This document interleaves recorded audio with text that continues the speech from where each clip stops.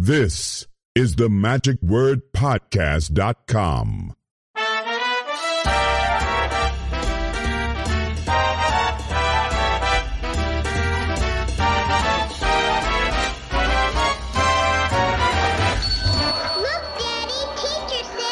Every time someone listens to an episode of the Magic Word Podcast, an angel gets his wings.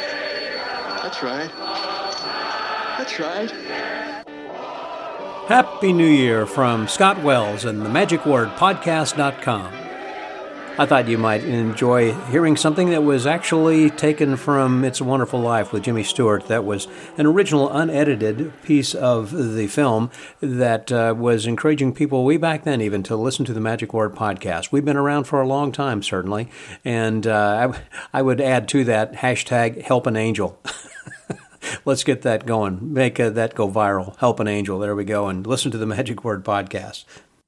Well, this year, as we wrap up another year of broadcasting podcasts here from the Magic Word Podcast studio, I am going to be bringing you a longtime friend of mine who is, it will leave you with a lot of smiles. This is going to be a great episode featuring Kerry Pollock. Kerry and I have been friends that go back to the early 80s when we worked together at the Magic Island in Houston and shared a lot of good memories together. And he has gone on to do such great things, and we're going to be talking about this in this week's episode, so I don't want to spoil all that because he has a lot to say, and I think you'll enjoy us because I just kind of stand out of the way and let him tell the stories because this is all about him, not about me. But also this whole podcast we've been doing for all these years, and this being our episode number 807 is really all about you, the listener, and I want to thank each of you for coming back week after week and for listening to this podcast and for supporting us. And in that regard, if you can help us with your financial pledge, that would be great. If you could pledge something on a monthly basis through Patreon or PayPal, or if you can give us a one-time or perhaps an occasional donation whenever, monthly or annually or whenever that you can, that would be appreciated too. And of course, as mentioned in the past, we are an affiliate of Amazon, so we get a few pennies off of your purchases if you'll just click on the link that's provided at the magicwordpodcast.com. And then finally, I do want to remind everybody we have a contest going on then right now. We're into the second and final week of accumulating names and email addresses for the DVD, The Watch Steal video by Chappie Brazil and Charles Bach. I know there are several of you who might be interested in this. I think it's a fantastic video that you will enjoy and get a lot out of, that you can do close-up, stand-up stage, impromptu, whenever and wherever. And they teach you all the tips and tricks and things you need. The only issue about this is it is a DVD. It was just one generation after the VHS, which was after the Betamax. So it is kind of an older technology, and not a lot of people even have DVR players anymore. But if you do, I should say DVD players. If you don't have a DVD player, you can still perhaps plug this into your computer if you've got a drive for that. Well, again, let me step out of the way over here because Kerry Pollock has a lot of stuff to talk about here this week. And so please enjoy and welcome my guest this week for the final guest for this year of 2023. Please welcome Kerry Pollock here on The Magic Word.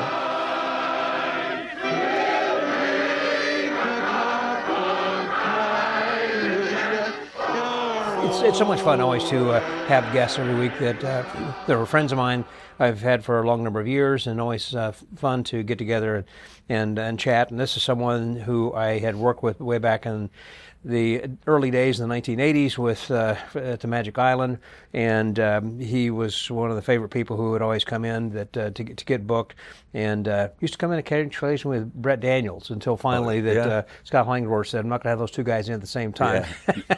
Then he said it about Kerry and Vito after that, remember? Vito, that's right. That's right. None of us were ever banned from the club, but banned from each other. That's right. They loved you, but it's like, oh, no, these guys are too much trouble. And it wasn't. We never had trouble. We just had too much fun. In the after hours. Yeah, that's right. And even during what we horse around during the shows and stuff. And he now has his own club that is the Comedy and Magic Cabaret in Hilton Head, South Carolina. And it has been operating now for about how many years? 7, 8 years? 10. 10 We're years. in our Okay. 10th year, and Okay. on the island. Yep. Many of you might know him from some of the things that he had made, Showtech being perhaps one that everybody should have if you haven't purchased one in the different iterations. I remember so many years ago we were sitting around at lunch. We'll get to that. And his company was Wireless Wizardry, and he and Tim handles that now. We'll talk about that. Well, no, Tim, he doesn't. Okay. No, not for quite a while. Okay. Yeah. Well, I'm getting way off the subject here. So let me just say. No, he went. He started working ships, performing, right. Yeah. and so he still worked with me a lot as under contract, and a little now, but. And then he went full time to a bank again for a while. Oh, and got okay. off ships, and now he's part owner in my club. I Tim let him Hall? buy What's his in, last and name? Hill, No, Tim Hill, and so I let him buy some interests. So when I want to travel more, he's there and can do shows and run the place. Yeah. And now he's doing new product management for Vanishing Ink. Oh, that's for great. Andy and Josh. And Josh, yeah. Yeah.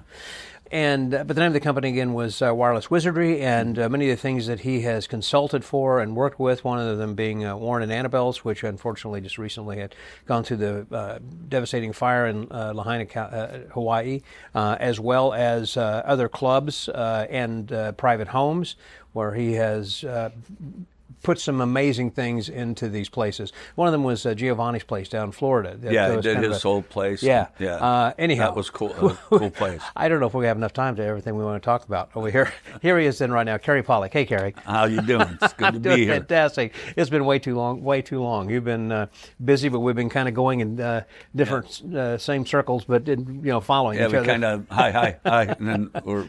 Oh, one thing I forgot to mention also, this for listeners, and that is Kate and Edith. You were the creator of Kate and Edith, which again goes back to the Magic Island in those days. As I recall, then Frank Price had kind of come up with that flip or some sort of move. I had just come up with that actually right around the time I first started working Magic Island, and that's where I worked it out really. Yeah, and I forget the move I was doing, and Frank was just brilliant, and what a wonderful, wonderful man.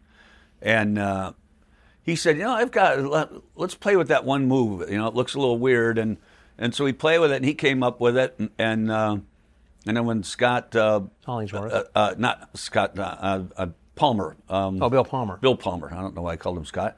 Bill Palmer asked if he talked me into selling it, and then he wrote up the instructions. Okay, and he said, I'll write the instructions for you. You should sell it. And I said, I don't know that I want to sell it. And he talked me into it, which kind of glad I sold thousands of them. I bet, yeah. And so he just dubbed it. He said, it's not really a known move, so we'll call it the Pollock flip, is what you do here. And so I called him right away, and I said, no, that's the Price flip. That's not the Pollock flip. Give credit to Frank. And Yeah, that was that's a great trick. And I remember one of the fellows there in town who was making them use with the plastic cards, for a long time, but you could wipe Randy. off. Randy Whitworth. Whitworth, yeah. And he did a great job and so reasonable. And he passed away early. He did, some years ago. And a nice guy, nice guy. He was. Loved magic, but too shy to perform, really. That's exactly right. And he also, worked in like this factory that made plastics, kind of thing. But he loved fiddling around with magic. I mean, my switchblade, I always use a switchblade, for my bill and lemon at the end and everything. And well, it broke. And he said, let me fiddle around with that. And he fixed it. He welded or did something so it's permanent forever, won't ever break again. I said, how much? He said, I just like fooling with it. He said, take it. That's fine. Yeah. Whatever. Yeah, that's how he was. I had to make him take money almost for Kate and Edith. Yeah. Yeah. Funny thing was that he would make these cards, at night after his regular job was over, because he could stick around in this place.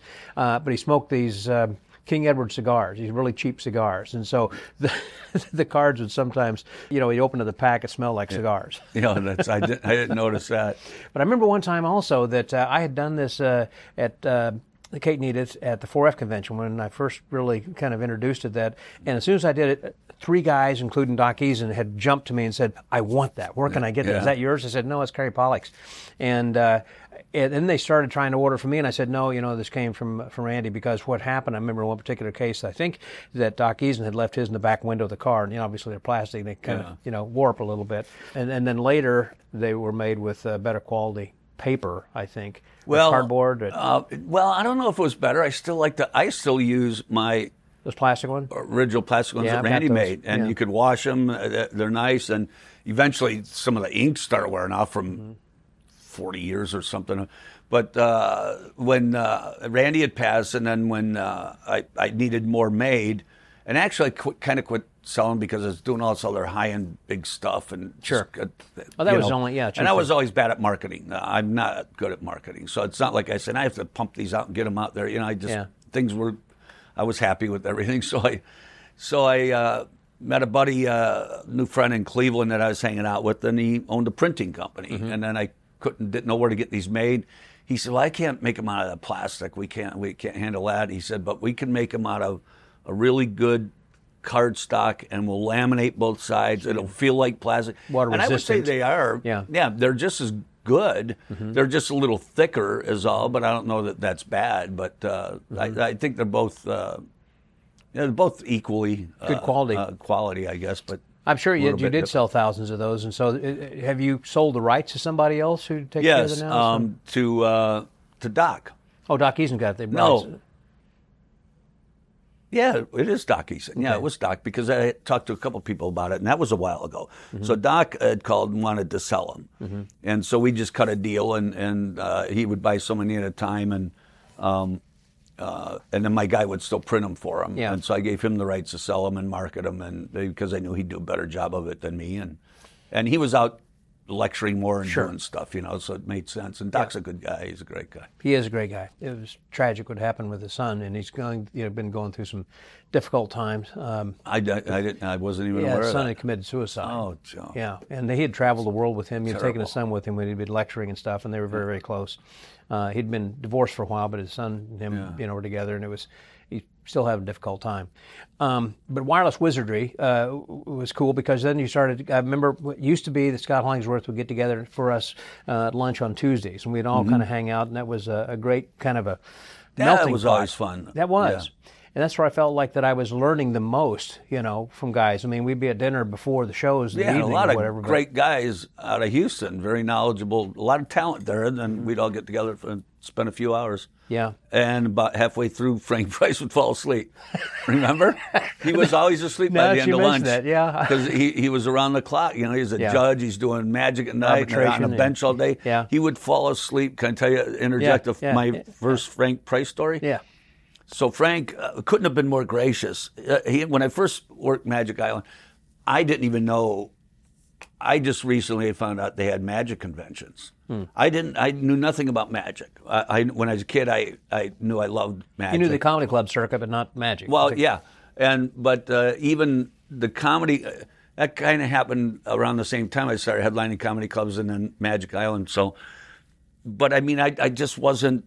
I didn't even really know they had conventions. So when I started performing professionally at the Poos in the flats of Cleveland, that was by accident. I had clients on my boat for my engineering business, and we were out on the deck and horsing around, and I was doing some magic for them, and it was in the middle of summer on the river, and the place is packed, and a couple people coming around the table, and they're laughing, and we're all having fun, and I had never seen myself performing.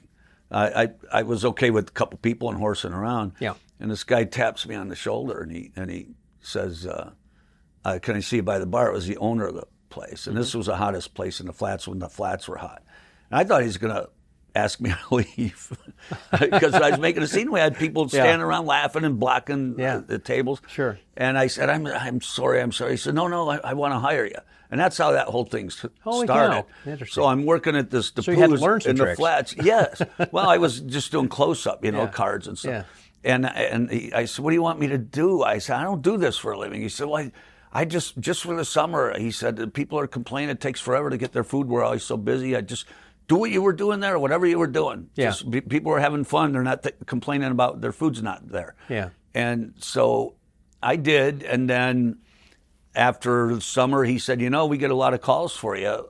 Do you want to stay on and do this all the time? He said, we have people calling all the time. Is Kerry going to be there? Is the magician going to be there?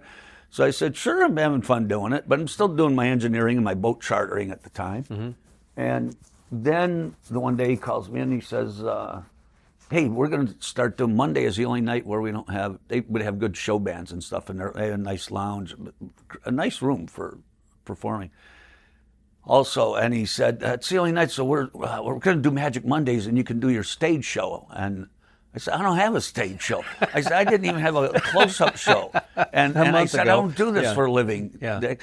And he says, well, get one because you're starting in 2 weeks. Here's the poster. He had posters made up already. You're committed. And I could not think that. In fact, he just, all these years later, just came and spent, he and his wife, a couple days with us on a boat. They do that every year, and we hang. Yeah. And he doesn't believe me. I keep saying, you have no idea how responsible you are for me Your doing career. this right now. And so then these local magicians start coming in. Yeah. They hear there's a magic show, so they come in. And I didn't know anyone had magic clubs, or I just never entered my mind. Right. So they're talking to me, and they're saying, hey, you want to join the club? And I'm saying, what club? And they're saying, well, the magic club. We have a magic club. And I said, they have clubs for this? You guys get together? Yeah. I'm serious. I was so ignorant to all that.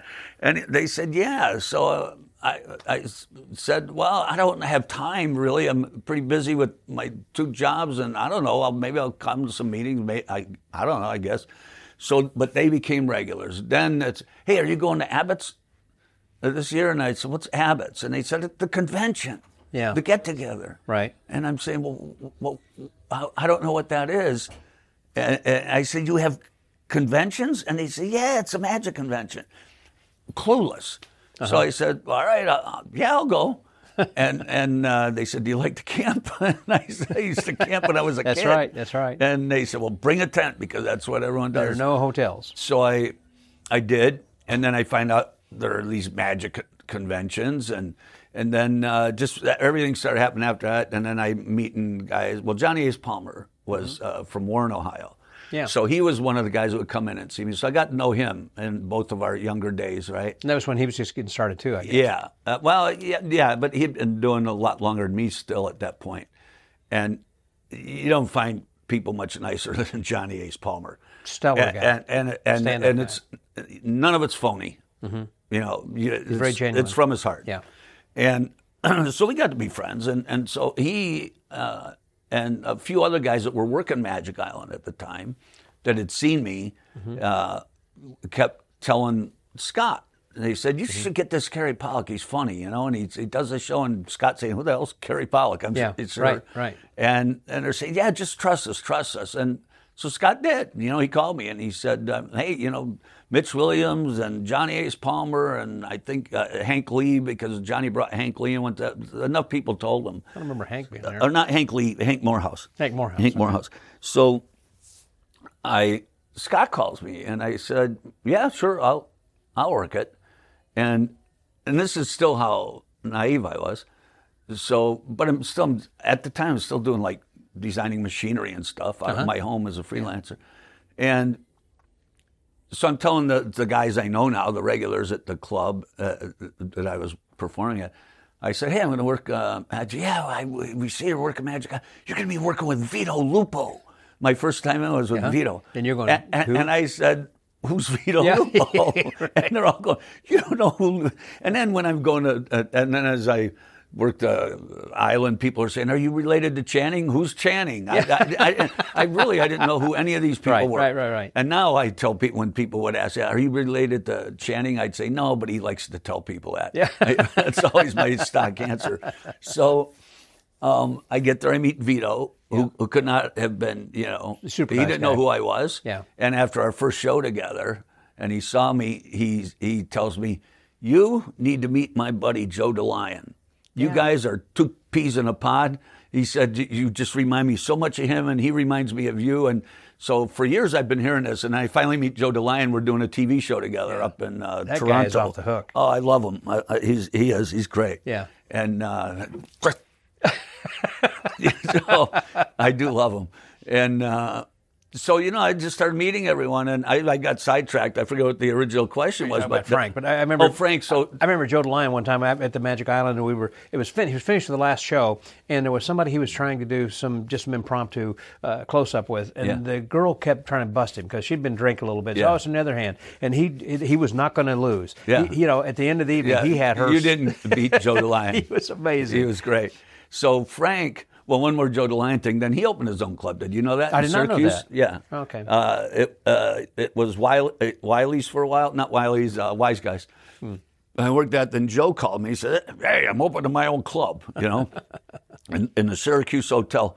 And I love the name of it. Viva Debris was the name of it. Long Live Trash. Yeah. And so I went up and headlined that room for him a couple times. It was just always so much fun to hang out with him. So anyway, Frank. So Frank, first of all, my first day there, I checked in the Holiday Inn. That's before they had the condos. Right. Yeah, they called it a condo. Yeah. My cat condo I had for my cats was a little nicer. I slept now. on your couch, I think, once or twice when in that condo. And I love that. I have my favorite Scott Wells story about when it snowed that day. When the light dusting of snow for you listeners out there, barely a light dusting of snow. Yeah. It's more like frost. And Scott comes walking through my bedroom because that's where the bathroom is, out the bedroom. And I woke up as he came through, and he says, "Hey, thanks for the couch. I'm going to head out." And it is snowing to beat the band. Your exact word. It is snowing to beat the band. I said, snowing and to beat the band. And I'm thinking, oh my God, Yeah. I look out the window when I get up. It's like a little bit of frost blowing around. I think he needs to go to Cleveland if he wants to see a band. So anyway, Walter Blaney called me out of the blue. And he goes, "Hey, Kerry, just want to be the first to welcome you to Houston." And he didn't know who I was, but that's the kind of guy he was, right? Yep. And he says, and I said, "Well, who is this?" And he says, "This is Walter Zany Blaney." I'm sorry, but I don't know who you are. I'm saying, and he said it like, I've been on a Tonight Show. I'm Zany Blaney. Yeah. And I don't know. Sorry. I'm sorry. Yeah, I said, I don't know who anyone is. And so he said, well, I just thought maybe I'd pick you up and take you to lunch. Guess where we went? Went over to Cinco Robles? No. To Luby's, of course. It's Walter, Luby's, yeah. So he takes me to Luby's. Then he takes me to see Becky. She was doing a show at an amusement park. And he just couldn't have been nicer and made me feel welcome. And then I do my first couple nights, and Frank says, "Hey, if you're in town and you get bored or something, if you want to go see a movie or something or do something," and he was super nice. Yeah. And I was telling all my friends, you can't go to a nicer place. That everyone is so nice there. Yeah. And so Frank, I said, "Yeah, I'll go see a movie," and it's better than sitting in a Holiday Inn. And so I just meet the guy, who was all a classy guy, but, very much and so. could be very funny. Picked you up in his Jaguar. Yeah, and well, my second time there, he gave me the keys to Jag. He said, "You need a car, just take the Jag while you're here." And he'd give me his car for the month, and I was always nervous driving. I thought, I don't want to wreck this guy's Jag. So we're in the movie. It was the first Steven Seagal movie, Above the Law. Okay. He told me, I want to see this movie called Above the Law. So we're going, it's Frank and I sitting there. And normally, when you go with a buddy and there's room, even my wife sometimes, I'll say, you leave a seat between you to put your popcorn in, and it's spread out in a little more room. So and it's kind of, the theaters wasn't that full, but there are enough people in there. So I sit down, he sits down right next to me, and I just met him. So we're watching a movie, and I'm eating some popcorn, he's eating some popcorn. And I swear to you, 15 minutes in, he's sound asleep. And he was always falling asleep because he worked himself to death. Yeah. And then 5 minutes later, his head is on my shoulder. He just slouched over, and his head is on. And I was sitting here with a guy I just met 2 days before with his head on my shoulder in a movie theater. And it's just so funny. And when he woke up, first time, like at the end of the movie, I thought, I'd let him leave his head on my shoulder, So I'm eating my popcorn, trying not to disturb him. And at the end of the movie, he kind of woke up and he looks around, takes his head off my shoulder, and I said, "Did you enjoy the movie, Frank?" And he goes, "Yeah, it was pretty good." So I reminded him that so many times. So that was That was my first Houston experience, but it was all good. That was fun. All Yeah, good. Magic Island was a place and time that even if they reopen it, which I don't know if they ever will or not. It can never be what it was. It really can't, because a lot of people had cut their teeth there. And it was fun, and the energy from the audiences, too, were just great. Yeah, they loved you. Yeah. And it was a different audience than the Magic Castle audience. Oh, yeah. We were talking about it at lunch with Patrick Przecki and Mike Sears. And Magic Island came up, and I said, in those days, in my opinion, much better energy at the island than I've ever seen at the castle, from everyone, not just the, certainly, years ago when I first worked the castle, I would say it was kind of cliquish. It's not that way anymore. It's more like the island now, I think, But I remember the first time Vito worked the castle. And the castle or the island? The island. No, the castle. Okay. I was working with them. We were working Magic Island in Newport, Vito and I together. And Vito, he didn't work it. He went to the castle. And Vito, great guy too. Sure. But, he'd get pissed, he could get that New York Italian in him. Italian, yeah. And so we were staying at a Marriott residence, a 2-bedroom, Vito and I, when we were working there. And so he said, I'm going to the castle tonight. I'm going to go check it out. He had never been there. And that's how long ago this was. And so I stayed, there at the hotel. And he comes back late, and I said, so how was it? And I had never been there at that point either. I said, how was it? He said, I'm never going back to that place again. Now, who the hell do they think they are? Who the hell? And he was on a rant. Wow. And he said, do they know who I am? I'm Vito Lupo. I'm Vito Lupo. And I got birthday magicians turning their nose up at me. And so I don't know who I don't know who he was talking about, because I wouldn't have known who the people were then if he told me the name. Yeah. And Vito never had an attitude like that. That's the first time I ever saw him. Do you know who I am? I'd never heard him say that. But he was that upset that I don't know what happened. I don't remember. But a couple people evidently just snubbed him or something. And it's like. So, like you say, it was pretty cliquish. Yeah. Yeah, back in the day. But I think it's. Yeah. I think that it has gone through a lot of changes, since I think it was some of the politics that created those cliques, too. Yeah. Right. And I haven't really seen that of recent years, but I can remember what you're talking about with that then as well. On the wireless wizardry and things that you and Tim took it for a while, and then he sold, or no, I still always had it and still do. It's changed names. Okay. Giovanni is a good friend, Giovanni. Yeah. And years ago, probably 20 years ago, I'm at his, when we were building his house. Right. And as I recall, he was wanting to build this like in Orlando, kind of as a corporate. Well, that was retreat. a different project too. Okay, yeah, it was a brand new building in a corporate. Because you built area. In that the glass time and all that compass, stuff. all kind of. It was amazing what I put in there. Mm-hmm. And but while I was down there with him, he was the one telling me, Kerry, you should change the name of your business, Wireless Wizardry. It was a good name starting out. And it said what you did. I just came up with I need some kind of logo. I thought, well, it's all wireless stuff I'm making, and it's wizardry. Yeah. And I made the little logo with the. And he said, come up with something that just sounds more corporate and for bigger. Are you doing bigger stuff? Are you doing stuff for. So I thought, okay, I came up with Creative Entertainment Solutions, Mm-hmm. So it's been that for the last probably 18 years or so. And now it's Island Illusions because I'm letting a partner buy in and maybe one other guy, and we're on the island now. And but I still keep my name affiliated with it because no matter what, it's people remember it. They'll call Kerry. They don't say call Creative Entertainment, or they don't say call Wireless Wizardry. When you were building for Warren at Warren and Annabelle's, then did he? I assume he contacted you saying, "Hey, I've heard you're the guy, and can you help me?" And I knew Warren from working Wizards. Oh, Warren was a close-up guy in the lounge before he go into theater. Warren did close-up at Wizards in L.A. So I knew him and Fred Wood, and Fred Wood was a dear friend. Yeah, that Fred, and he was the president of Wizards, and he was also ran the island in Newport, and that's when I first met Fred. And I love that guy. There's so many good people we meet in this business, and he knew his stuff. And Fred was a great guy. So, has he passed, or is he still around? No, he passed away a few years ago. Okay. And Wanda died way too early, years and years ago. So.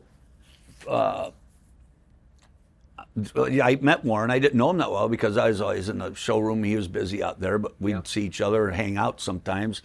But I didn't know him that well. And there were so many times I go out to the bar to grab a snack or something between shows, and he'd come up to me, and I didn't know who he is. And he's this guy with a southern accent, and he'd come up and he'd say, I'm going to build my own club in Hawaii, and I want you to be part of it. And I said, well, like, what do you mean? He says, well, I know some of the stuff you're doing, and Fred speaks highly of you, and I'm going to need someone to help me design it and build stuff, and I like your act, and if I'm not there, I'd like you to work it too. And so I'm but how many guys do we all hear and say that? And I'm sure people were thinking that about me when I said I'm going to build my own club one day and semi-retire, Yeah. And I'm thinking, so I'd say, let me know when you're ready, And I didn't take it too serious. About it, yeah. And after Fred saw Warren talking to me a couple times, at the bar, he came over to one time and he said, I don't know how well you know Warren, but he's serious and he's going to do it. He said he's not just, it's not a pipe dream. He's got business plans, a pro forma. He's got getting investors already. Yeah. He said he's going to do it, and he wants you to do it. So don't take him serious. And sure enough, one day I got a call from him. He said, "Hey, I found a place in Maui. Get your butt over here." So I flew over, and they just done demo, and we walked through with spray paint cans, and just marking walls. On the walls, yeah. Yeah, where we're going to put what, and Did you have an idea before he went over there of things, or did he say, or how did you create? Well, he just knew he wanted some fun stuff, some gimmicks, and he wanted me to, perform there too. And so he had some ideas, some vague ideas, and so I had some ideas, and we just fleshed them out together. Fleshed them out really after we were there doing the demo and a lot of talking, and he knew he wanted the piano, and he the piano and I talked him into calling Milt, and he wasn't going to do it. He said, I don't have to call him. That's he doesn't own piano player pianos, Yeah, it's one that can't hurt. It can't hurt. Why create bad feelings? Yeah. And it would be nice, and so he finally did. He just called Milt and said, and Milt was great and said, no, yeah, sure, do it, And he said, in fact, you could use our guy to, I remember him, I can't think of his name now, but nice guy and then I wired up the stool and it sunk in and turned and all that, right. And the tip box and all that. But man, I finished wiring up the piano too for the guy that did the castle one. And then he wanted some sort of special entrance room. Foyer for people. You've been to Warren and Adams. I never did go. Oh, okay. So, and he said, I don't know what we do, so see what you can come up with. So I was there for like a couple months at a time. I had a little office downstairs where he had some offices while they're building things out. And I was back and forth a lot. But so I had come up with, me being liking the comedy, I'm coming up with gags too. And instead of just magic. And some things he'd love, he'd say, no, you save that for when you do Kerry's joke shop. And he said, I don't want Kerry, I don't want joke shop, I want cool magic. I said, it's going to be magic, but it's also going to be fun. And you got something to sell them afterwards with this. And I had great ideas. And most of them he took or would consider, and some would just be, no, when you do Kerry's joke shop, you can do that. So this is the foyer. Without realizing it, I designed an escape room that it was Warren's initial, if I remember right. He had the initial thing of he wanted multiple doors, and the ghost to be involved in it somehow, Annabelle. Okay. Yeah. And so he had a general idea, and I don't remember all exactly what it was, but it was a long time ago. And then I started designing things, but I had some great, cool ideas too that were funny that he liked. He actually liked the one where you go in and then you're going to go through a revolving door, and when you go into the revolving door, you could see it was glass on there, and so you go in, you could see all the people in the parlor right already there and the piano playing. Oh, that's interesting. But you don't get dumped out; you get dumped right back into the room. That was going to be one of the doors that you can't get. Didn't go anywhere. And it would be funny because now you've been through there. Now you get to watch everyone else walking when through you're the door to nowhere. It just put you right back in the room. So he loved it, but then the town wouldn't let him do it because of ADA. a wheelchair couldn't go through it. Yeah. Mm-hmm. So then I had other ideas, and so we wound up with what he had.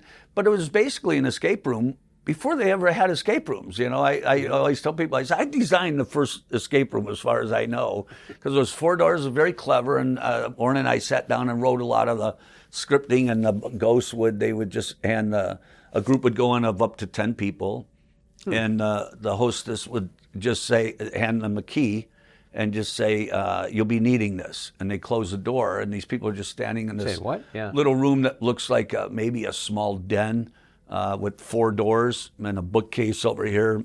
Yeah. Lights on each door, and each door had a name on it, like Destiny, Discovery, I forget what they were. And then we put the Hawaiian names too. Mm-hmm.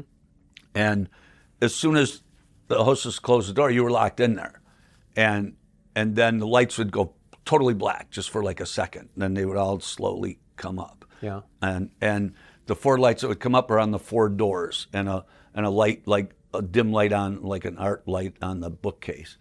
And you hear the ghost voice. He hired a great actress. She did a great job of voice actress. And she said, "Hello, I'm Annabelle. I'll be playing for you in my parlor, once I grant you entrance, but first you must choose between the doors." Mm-hmm. All right, and then choose between the doors. That's when when the house lights dimmed down and the door lights came on, so all you could see were 4 lit doors in the dark room. So whatever key they would try, it wouldn't work, and Annabelle would say, "Destiny, you chose destiny. It's not in your destiny." So I wrote all the script for that, and it was clever and cute. And then 1 door at a time they tried, but none of them would open. But each time that door would dim down, so they knew what they had left. And then each time I'd bring the light up a little brighter on the bookcase. And and then I walked through this probably 10, 20 times with groups, like I was a customer, just to see, and so I could adjust timing on it, because they wanted it to be a 2.5 minute thing, because if people are all coming in, they need to get them in. So to watch the timing and to see how long it would take them. And then I finally had to add a thing that okay, all right, you morons, here's your obvious clue, So, but it was, we got it just about right where some people would realize it, and find it pretty quick. But most people, they had to get the final clue. So after all 4 things are lit, she said again, she would give a clue like it's, things aren't always as obvious as they may seem. Mm-hmm. But I tell you, you must choose between the door. Well, the only thing lit is the bookcase, so they head over to the bookcase. Right. And some people are trying to move the bookcase. And then in the book, and that was Warren's idea, it was a brilliant idea. To have a keyhole in one of the books? There's one of the titles on one of the books is Between the Doors. Oh. And he had seen that book somewhere and bought it, and that's what gave him the idea, if I remember right. And so we cut a spline in it, put a key hole in it that the key would fit in. All it was a switch in there. So when they would get so excited, they'd, "Oh, look at it, between the doors, the book is between the doors." They'd go, and they'd put the key in, and when they would, she'd say, "Congratulations, blah, blah, blah," and then this brick wall would just open up, instead of a bookcase. So it's like a brick wall with the little sconce in it, and that would open up, and you'd see the thing, So the first time I did it, before we had the voices from the actress, I did the thing, just to test everything. Okay, It was my voice doing my script. Did you have it recorded, or was it just live? No, I did. I put it on the computer I made. I built the computer. It wasn't a standard computer back then. I wasn't writing software for Windows and stuff, so I just built a computer. It was all machine code and stuff. Yeah. But I had recording chips in there and stuff, and addresses and light faders. Wow. And I built on the same big circuit board 2 complete systems. Mm-hmm. So if it ever went down, if something fried, they flip a switch and they're still going. Okay, yeah. So they're not going to be totally locked in there forever. And they can still bring people through. Yeah. So it was my voice. So and being the jackass that I am, I didn't put the whole script in, So I bring Warren and Lisa in, and Lisa always was real serious. Warren could at least laugh at the joke. That's his wife, Lisa? Yeah, and Lisa would get, Kerry, we can't, I said, you guys come on, we'll go through the room. I want you to see it. It's done today. So I say, here's the key. And we go down and it goes and lights. And Lisa's going, oh, that's cool. That's cool the way the lights all come up. That's nice. Yeah. So she's doing it, and it's my voice saying, "You destiny, it's not in your destiny." And I'm doing it all serious, And then when it gets to when she's still, and they're going through like, and they knew what was going to happen in the end. So, but they're wanting to see every aspect. Sure. And then after the last door, they still didn't get it. It's like, hi, this is Annabelle. Just how stupid are you people? What the hell is wrong with you? My God, look at the book. Look at the book. It says between the doors. I'm going on. And she hears that. And Warren's laughing. And she looks at me and says, we can't do that. We can't call him stupid. When I said, Lisa, it's a joke. That was funny. I love doing stuff like that. Well, again, I know you had other things. We were talking about Gio, where he had built that, a couple of things, I guess, down in Orlando. Is that right? Yeah, his house was basically, he wanted to bring all his clients to his house so he wouldn't have to travel and leave home, which was brilliant. The idea. Mm-hmm. That was his house, and he had a stage in there, a beautiful room. I put more stuff in his house than I put in anyone's club. Really? He had everything in that room. I mean, Gio's an animal. He just goes nuts, Mm-hmm. And everything. He had an alligator with his business cards. That was a fun project. What was that? He gave me a real alligator head that he bought somewhere. Yeah. And he said, how about you mount this like on a plaque on a wall, and that's going to be Gregorio, the gator, and then can you make it so his mouth opens and closes? This is a real alligator. So I've got it in my shop, and I've got saw him cutting bone and sure. And a smell. It just smelled so bad. It hadn't been stuffed? Yeah, but it still, I was going through the bone, I guess. I don't know. It was just awful. And Tim and I were like, oh, my God, we'd have to go out and get fresh air. So I get this thing going, and then I had Gene Poor from Life Formations. I had him make a tongue that looked so realistic to put in its mouth. And then we had a frog. Gio wanted a frog in there. He had a stuffed big bullfrog that with this, and I had to get his little paws holding the cards. So there's a frog inside a gator's mouth on the tongue holding his business card. So when someone would ask him for a card, he'd say, "Oh yeah, Gregorio, take one over there." So they go over, and the mouth would be open like this, right? Yeah. And they go to stick their hand in, and as soon as they went, and the thing would just, I mean, a loud roar. We had surround sound in there. So, and it would growl at the end. It would just scare the hell out of them. So that was one gag. Another gag was I had spinning lampshades on his bar. He'd get behind the bar and do close-up, spinning lampshades there. At one point, two cupboards behind him would fly open, one on each side. Monkeys with cymbals banging when he'd do a thing, and they get sucked back in.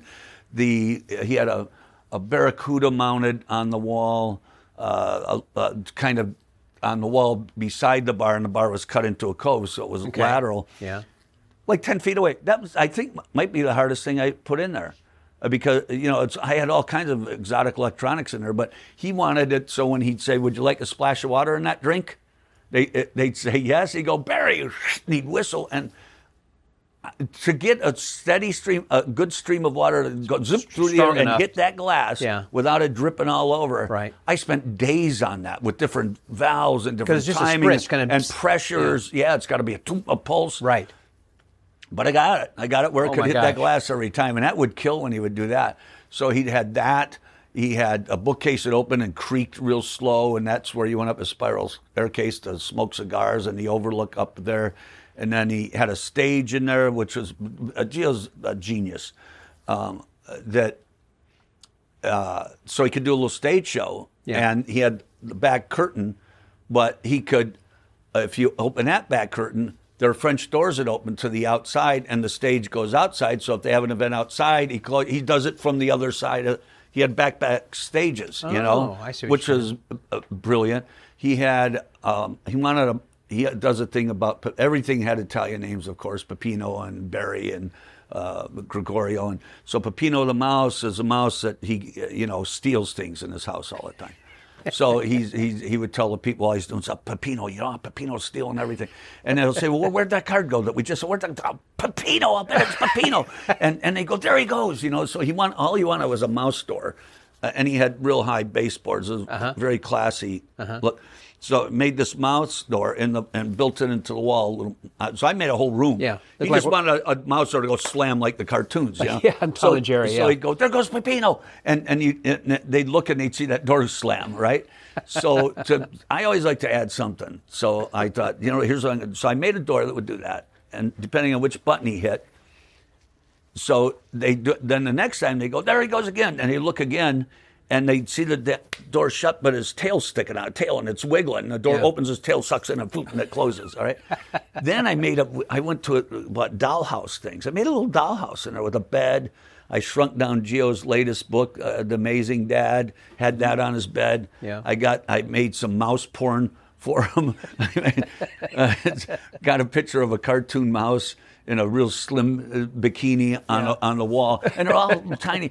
Put a lamp in there that would turn on and a ladder going up. That's Peppino's house. Yes, and a ladder going up because above him at the top of the 8-foot ceiling was a balcony. Okay. And that's where, that was part of Peppino's place, a balcony, and he wanted shutters, so I made shutters that opened up, and there was a shade. My gosh. And you would see, this is when people are leaving, and he'd be saying goodnight. He'd say, goodnight, Peppino. And you would hear, and the music would start, and you would see the shutters open, and you'd see the shade with the backlighting, and two mice, a male and a female, and they'd kiss, lean in to kiss, and then the shutters would close and go down. That's and funny. then that's not even half of what he had in there. So then what he would do is, you can tell me to shut up if you want to talk about something else, but I think this is much more interesting what Gio did than I ever did, his ideas. So then he would, throughout the night, he would steal somebody's keys out of their pocket, their car keys, when he'd have guests.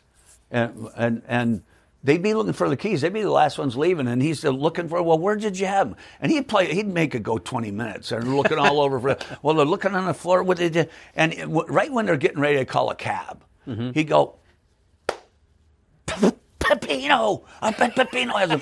Because that's a gag all night. And he goes, go check. And they go running in. And people would get, I'd see them. They'd get on the floor and lay down, and they'd open the door, and they'd look at it, and there's the keys on Peppino's bed that Peppino stole their keys, In that old dollhouse thing. And I found tiny beer cans that I had in there and like chunks of cheese and stuff. It was fun. It was very cool. So was that house actually built like into the wall then or something? It was glass that you could see, or how do I understand? No, it was.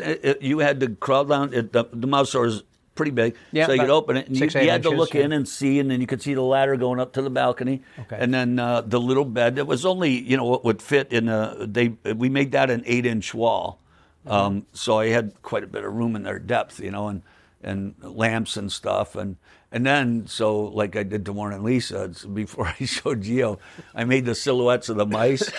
And in case any kids are listening, I'll clean it up a little bit. Yeah, clean it up. So the two mice are supposed to go and kiss, right? Yeah. And so I said, hey, it's ready, Gio. You want to see it? So, yeah, come on, Tracy, come on. So it goes through the whole thing, and they go, well, the male mouse is rather excited. Okay. Right? So you can imagine the silhouette, right? Yeah. So now it's, and instead of just going for kiss, it's by my land. And Tracy and Gio both lost it. And Gio says, please tell me you made that removable. And I said, yeah, I mean, magnetic, because there are going to be times where you're going to want to go up and put that one on. And he said, yes, that's what I'm getting at. So when he had the right crowd. It's funny. And then recently, we had gone this year to Cleveland, Ohio, near where you live in Parma, or you're from. Yeah, Bruce's place. To Bruce Averbook's place. And there was a really cool thing that you had built, which was kind of like that Wellington light board, but built it into the lampshades. Yeah. Explain that. I was trying to tell someone else about it, and I kind of got confused as to, you had to remove the, go ahead. Yeah, that was, well, years ago, Bill was making those. And Bill's a great guy. Bill Smith, Bill Wellington? Bill Schmelk at Wellington. Schmelk, yeah. Does beautiful work. And he had been making that light board. And then he had somebody make the first circuit boards for him. I don't know why he came to me, because I think they were working fine, but he wanted me to start making them. Okay. And I made some improvements. I made it a lot easier for him to work, and I think it was a little more reliable. But at that time, I had told him years ago, I said, you know what, I think I could probably come up with a better way to do this. The thing I did, and I used to use this board for trade shows. I would do the 4 key things of the corporation you're doing. I never thought about using that for a trade show. Yeah, it was a perfect way to get people in. Did you use the larger one or the small one? The larger one, and I just had the 4 lights, 4 colors, and I'd say here, and Ritsu or whatever corporation I'm working for, we're not just a one-trick pony, but we do concentrate and treat everything as a service, reliability, quality, blah, blah, blah. And I give them the spiel, and then I'd say, but we're not just stuck on 4 things.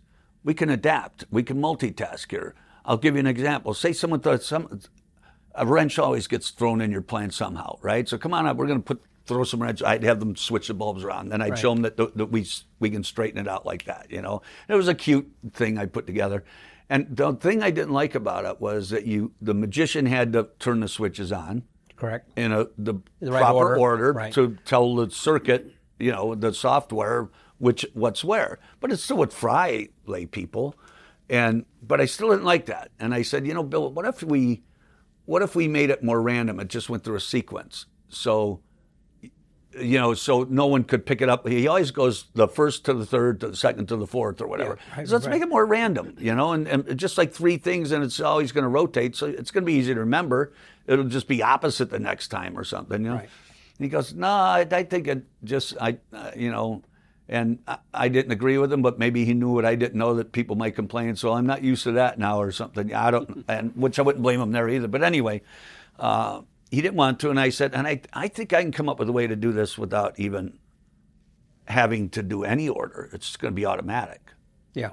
And he said, no, I just want to get the boards going. So I said, okay. So years later, I had this idea, and I thought, I'm going to do it, no matter what, for me. And so Bill and I sat down at lunch one time at Magic Live years ago, and I told him about my idea, and I said, I can make this automatic, and I'm going to do this and this and this, and I said, so we agreed, and I said, but I want your permission, and I want you to be part of it if you want. And he said, yeah, that's a good idea. And so the version you saw is what I came up with, and then so he was going to build the lamps, I was going to do all the circuitry, and we'd sell them co-op, we'd both sell them, and we'd split any profit from it, which is great, and he's a great guy, but he was so busy. And then shortly after that, he went to work for Lionel because he kind of wanted to get out of building. I don't know if you're aware of that. Nope, did not know that. He always wanted to work for Lionel, the trains. Train He's really company? into model trains, and he loved making them. And he is a craftsman. He does beautiful stuff. And so he did that, and so he was busier than hell. It was hard for him to get stuff made, and me, and and it just got so to where he did just. He couldn't make them I couldn't even make my part as fast as I wanted to because I was too darn busy. But I thought, I'm just going to make this version. He was okay with it.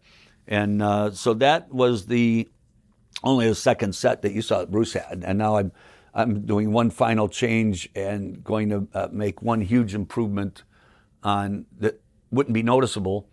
But then I also came up with a wireless version, so they don't have to be pennant lights like you saw. Mm-hmm. I've got a version, and that's completed now. So we're going to start going probably in the next couple months, making up. I know I'll sell a ton of these table lamps. You can put anywhere in your house. Okay. People can buy it, take it home, plug it into their wall. You can have one in a bedroom, one in theirs, and change shades, and it's going to go with the pull chains. Mm-hmm. And unlimited. You can do just 2 lamps. You can do 5. You can do 10, doesn't matter. Yep. And you can add them later, and it'll still work because of the way throughout the house, not necessarily I worked the out same the room software. or whatever. Throughout the house. Mm-hmm. Which will be even more convincing because if someone really thinks about it, they're going to think, well, they're all going up into the ceiling. There's got to be something up there controlling, and they'd be right, of course, but they'll think it less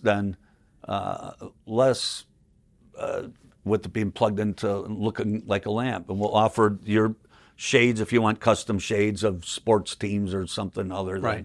But essentially, the effect is for those people who are listening who don't understand how the light board works, as you were saying about how you can change out the bulbs or whatever, but and the colors of the switches will correspond with the bulb, regardless where you put the bulb. And then you finally move the switches so they're back in line and they all match up. Yeah, and in my case, they're chain pulls with pips of different colors or card pips that are magnetically stuck to the chain to designate what it controls. And then the shades also rotate because they're rectangular. So think of, by the way, the people who are listening, think of like I'm thinking of shades over like a pool table. Pool table or a bar. Yeah, right. Yeah.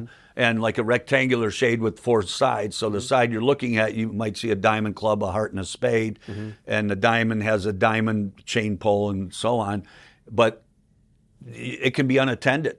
People could sit at the bar and just play with these, and it works itself. Yeah. So you could take the diamond shade off, trade it with the club shade, and when you pull the diamond chain, the other light goes on that now has the diamond shade and so on. Then they can change the pips and leave the shades, and it follows. And then they can also rotate the shades, so you can turn 3 shades to show a diamond maybe, and when you pull a diamond chain, now those 3 go on. Yeah. And my method, the Bruce uses, my storyline is that Houdini's spirit was here, and many people don't realize, or you could say it about a relative, they were at OCD, and it used to drive, my grandma nuts when something was out of order. So it drove her nuts, We used to move the rug just to irritate her, And to this day, it's her spirit. Watch this, I'll show you. Change that shade. She's not going to like that.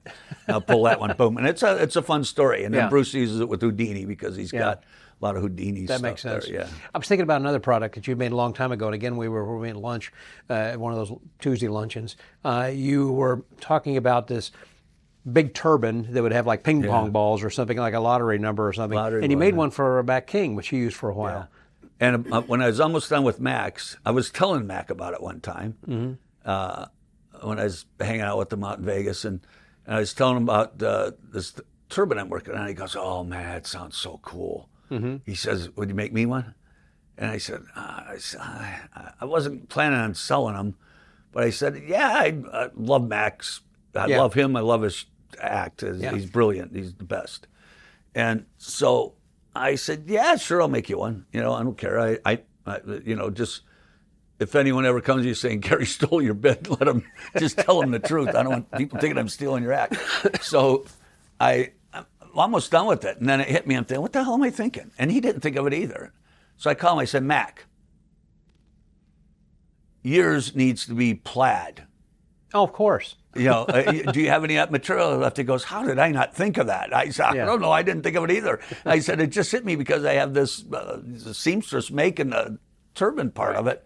And it hit me, and he said, "I have the material. I'll send it to you." So he sent it to me, But it was, I had fun with it. That actually fries people in the club. Explain the effect on that. So I'm wearing this turban. I gave it to a costume maker in Vegas, actually, Dick Franco. It's an oversized turban, by the way. Huge, like Johnny Carson's, Karnak. And I gave her a photo of Karnak, and I said, I wanted to look like that. So many people recognize that. And now it's got a reason to be a little larger because it's a parody on Karnak now, right? And people would recognize it. Otherwise, what's with the really large crazy blue turban? It looks nothing like that. So, and she did a beautiful job. I mean, everything from the pearls to the emblem and the ostrich feathers, and she did a great job. So I put this on my head. I say I've recently acquired this relic that empowers me, and it gives me the gift. And now I've got a very funny video that you see this going through time. This turban I photoshopped into different things, and how Hitler stole it. And you see a black and white photo of Hitler and his generals, and they're pointing at the turban because now, and then it was stolen by a U.S. president. And you see I put it in a video and followed it. It's on Nixon's head saying, "I am not a crook," after he was accused of stealing the power of the turban, It's a funny video that introduced it while all the curtains closed, and I put it on, and it's got a chin strap, to hold it on my head. And then it opens up. It says, "Now in the hands of a humble magician, from some remote island, who only uses its powers for good, And it opens up, and I'm standing there. So it's very funny reveal, and just the chin strap looks so stupid. Yeah. And that was Matt King's idea, actually. Oh. He said, you should put a chin strap on it, because we were talking about the bowl stays on your head with like a headband, or a hairband. And I said, "Yeah, kind of take it off." Personally, he says, "You should put a chin strap on." I said, "Brilliant." So I did. I got a football chin strap. So So to explain to the audience, they see this. I bought the idea, the rights to do it from Chris. Tried to, and he said, "Just do it. You're too good of a friend. We do for each other. Poop for each other." And so Chris Mitchell had the idea of using those long poles, to extend out. So I can reach the back of my club with that. It gets heavy because it's like it's 25 feet long basket, or something. yeah. And I've got I just have a big freezer bag full of lottery balls, and I goes all the way back row, and you're swinging it over their heads. I'm smacking people in the head with the bag. And they pick 4, 5, 6 numbers, whatever you want to do, any amount.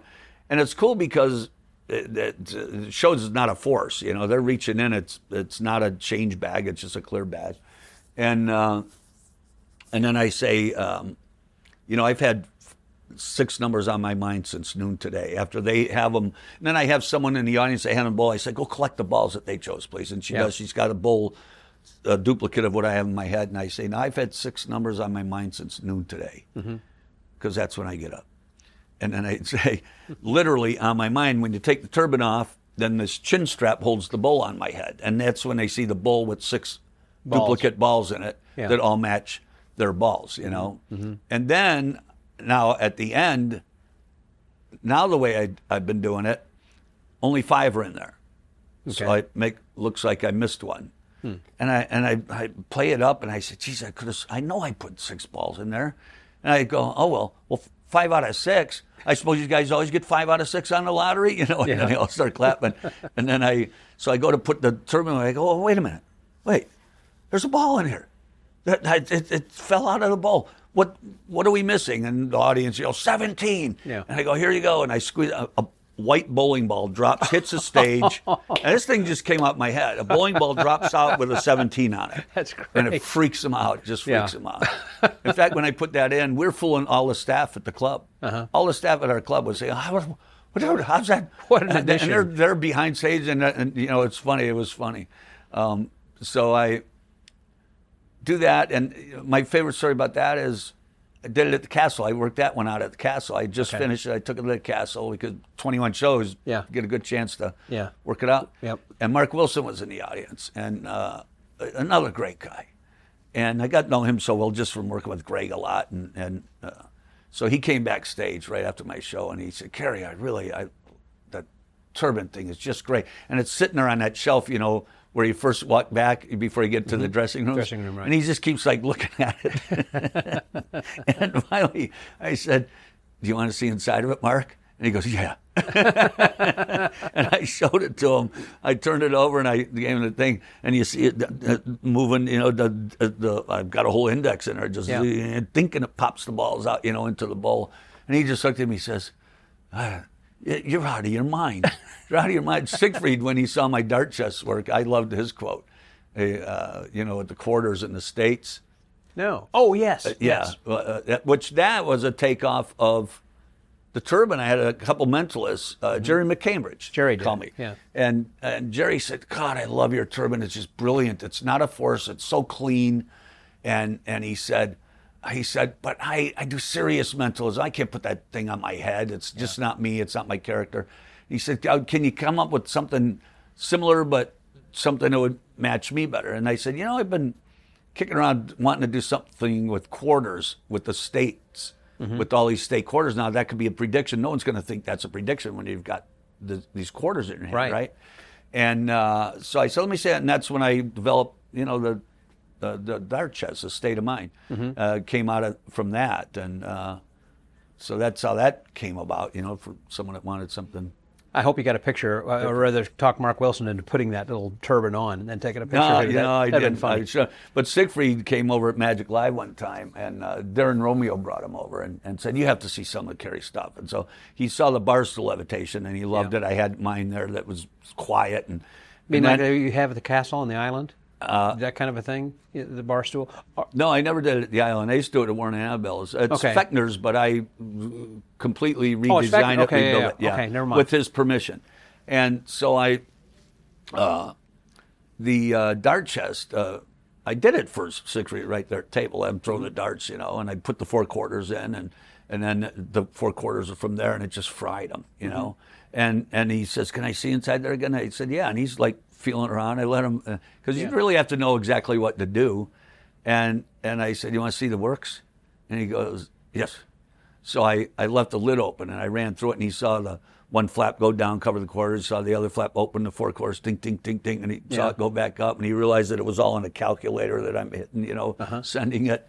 And he just looks at this, and he looks at me, he says, you are a very sick man. That's what he said. And then he said, where were you all these years when I need you? And I said, waiting by the phone, and you never called. That's what I told him. He says, see, you're a sick man. So. Man, that's great. I was thinking about other things, going all the way back when you were first making Show Tech, and you were thinking about putting this thing. That's back. I remember you had introduced me to the Palm Pilot, and you were, keeping dates and things in there. I thought, what is this? Yeah, and Gio got me going on the Palm Pilot. Oh, was that right? Yeah. Yeah.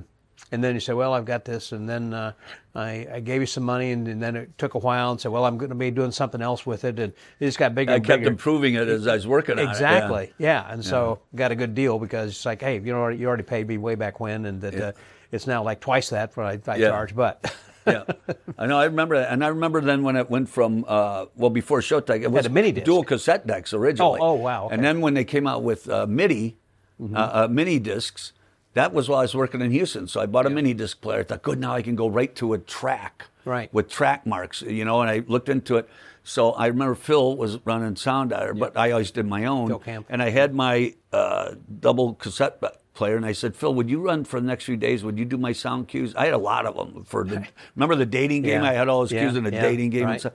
And so I said, would you run my music? And I'm thinking, oh, he's going to demolish it, because I had a lot of cues, and I ad-lib a lot, so I thought it's going to be, but I wouldn't care if he messed it up, but he's doing me a favor. Yeah. And he said, why? I said, well, I'm going to tear the guts out of this and put it into this mini disc player, and I want to get it going by the end of the week so I can start selling these instead. He said, yeah, sure. A lot of guys would complain that Phil would miss their cues sometimes, but I think he was very good overall for all the acts that came in and out. So I'm thinking, okay, it's going to be a disaster. Like after 2 nights of shows, not one cue. He didn't miss one cue. Everything was perfect. I mean, not even a second off. And I think, my God. And I went back, I said, Phil, have you really been paying that much attention to my show? I know I've been here a lot, but I have a lot of cues. He said, Kerry, no, all I do, I keep my finger on the pause button, and I watch your feet. He said, I'm watching your feet. Yeah. Because I do them with my feet, and that's choreographed. I didn't even realize I'm still doing this. I didn't even have ankle the switches on my ankle. Yeah. And I didn't realize. He just, every time my feet came together, he'd go, tick. Exactly when and he never missed a cue. He said, I don't know that I necessarily enjoy looking at your feet the whole time around, but he said, so that's how he did it. One last thing before we close over here was, and probably this could be a whole topic as well, and that's about Bonk, your game show you were doing like for colleges and everything, and corporate audiences and everything. And that was a lot of fun. I did casinos, had a long run in Hooters Casino, and then 5 resorts down in Mexico on the Riviera Maya. And so they don't do that anymore? 2.5, 3 years. Yeah, I haven't done it. The pandemic, I stopped doing it, and we've been so busy. But I was just saying a couple of weeks ago, I said, we have to start doing it. We're doing it 1 day a week at the club because we get tourists come and see my show. And I'd say we have a totally different show on Friday. It's a comedy game show. You'll have to put up with the same guy, but it's a totally different show. And a lot of people would come back the same week to see that. And Charles is going to be doing it here. He has one of my sets now. He's going to put it in here. Okay, that's a good idea. Yeah. But did it evolve to something else, or is it still Bonk? Yeah, it's still Bonk. Okay. And I came this close so many times. I had CTV bought... not CTV, Thunderbird Productions out of Beverly Hills saw it. And they called me. They found it online because CTV, Canada TV, National TV, went to them and said, we want a funny game show. And they already had like 8 of their productions on CTV, so they had a good relationship. And I said, how'd you find me? And they said, we saw it online. We had everyone looking online, and this was our favorite. Yeah. And so they bought the option and paid me double for what they wanted to pay me for. And picked it up again because CTV loved it and said they wanted it, so they picked up the option again. But then they wound up changing their mind for whatever reason, and this close again with Merv Griffin Productions. Matt Gavin saw it, loved it, fell in love with it. He was calling me, and then he pitched it to Merv, and he was the director of all TV entertainment for him. And he got back to me and he said, Merv loved it. He said, I love it, Kerry. And he said, Merv's not well, and not too many people are aware of that. He's not well, and he said this is not the time to do anything new for him. But there's so many times you get like that close, Isn't that life? I think, as a creator. Well, thanks for your time, and I appreciate this. And thank you. My enjoyed it. Time went really quick. The name of my podcast is called The Magic Word. I always like to close by asking the guest, what's your philosophy of life? What do you live by? What's important to you? I never really thought. I've said a couple times my motto is anything worth doing is worth overdoing, and then I've always I think my main philosophy is what my mom drilled into my head. Do the golden rule: do unto others. Doesn't matter what religion you want to be. That covers it all. Right. Covers everything. Yeah. Do unto others, and I've always I never thought about it and said this is going to be my way of life. But naturally, as a kid, I've always lived in a moment. It's always live like it's my last day because one day you're going to be right. That's a cliche, but I mean, I've always done it as a kid. I grew up hearing my parents say, and this is the truth. People think I'm making a joke about myself, but it's the truth. And I had great parents, so I'm not complaining. Ever since I could talk, it would be, Kerry, just shut up. Just shut up for a minute. And I'm sure you probably witnessed that because you probably didn't get half the questions, and because I get going and I get to think of things. They would say that, and they'd say, sometimes you could just be quiet, and I'd say, no, I can't. And then the other thing I would hear is, Kerry, you don't always have to be having fun. Sometimes you can just sit quiet. Just be. I'd say, no, I got things to do. I'm going to make a fort. I'm going to make a mini bike. So yeah, I guess it's in my genetic makeup, but I love life. I like life. I like people, and I'm enjoying it, and I've got nothing to complain about. That's great. Other than the sciatica we're both going through. Yeah, for both of us. And so when people come out to Hilton Head, they should look you up? Look me up, and if you're a magician, don't be scared to call and let me know, and we're happy to comp you in. How nice. So, At the Magic and Comedy Cabaret.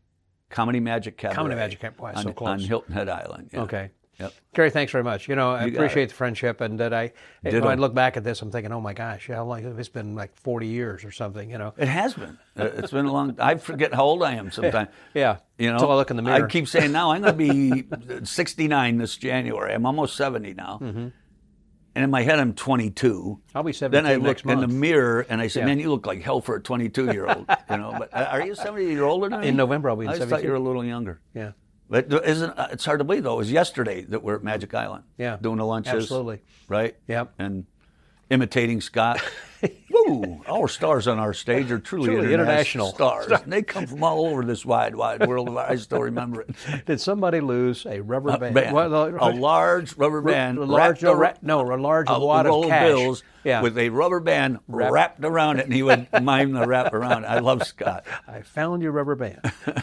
Kerry, again, thanks very much. Thank you. You're great. Appreciate it. So for the Magic Word Podcast, that was Kerry Pollock. This is Scotty out.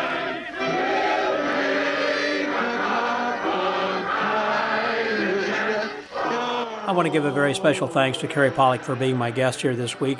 We have been good friends for such a long time, and it's very difficult for us to sit down and have a chance to actually have a substantive conversation. And as he had said, he did more talking than I did, which I think you guys can appreciate, certainly, because you hear enough of me all the time anyhow. But he did have a lot to share and a lot of great stories. So I want to thank you very much, Kerry, for being my guest, as I said. And I know the listeners got a lot out of that then as well. And if you do get a chance then to go to Hilton Head, be sure to go to his Magic Comedy Cabaret. It is, I'm sure, I've not been yet, but I'm looking forward to my first time in attending there as well. I'm sure it's a great venue. And I, again, want to thank all of you guys and gals for tuning in and listening throughout this past year. As I said earlier in the podcast, we are wrapping up this year with this final podcast, and I thought it's a good way of trying to give you some really great content, something that kind of like, again, old friends getting back together, for Old Lang Syne. It's just was wonderful chatting with Kerry. And then also just a reminder about the contest we have running right now for the DVD for the watch seal. If you go to themagicwordpodcast.com, there you'll have a chance then to sign up for a chance to win that DVD if you live in the U.S. If you're outside the U.S., you can enter also, and if your name is randomly drawn, then I will let you know how much foreign postage is going to be, and if you elect not to pay for or reimburse for that foreign postage, then we'll draw another name. But because it's not limited to those who reside within the U.S., however, it is free postage for those who reside within the U.S., only because of what the foreign shipping costs would be that are so expensive. Anyhow, I have had just a wonderful year. Thank you guys for all of your texts and also for getting on SpeakPipe and talking with me. And if you want to send messages, you can. I've been corresponding that way with some other people privately. If you want to have something that you would like to say also that you want to go out publicly, it'll go out there as well. I'll be glad to post that on this podcast if you have something to say on SpeakPipe that you want to share with the rest of the world then as well. Well, that's a wrap, I think, for 2023 and also for this episode with Kerry Pollock. So until next year, stay well, get booked, and remember to always do unto others as you would have them do unto you. Happy New Year!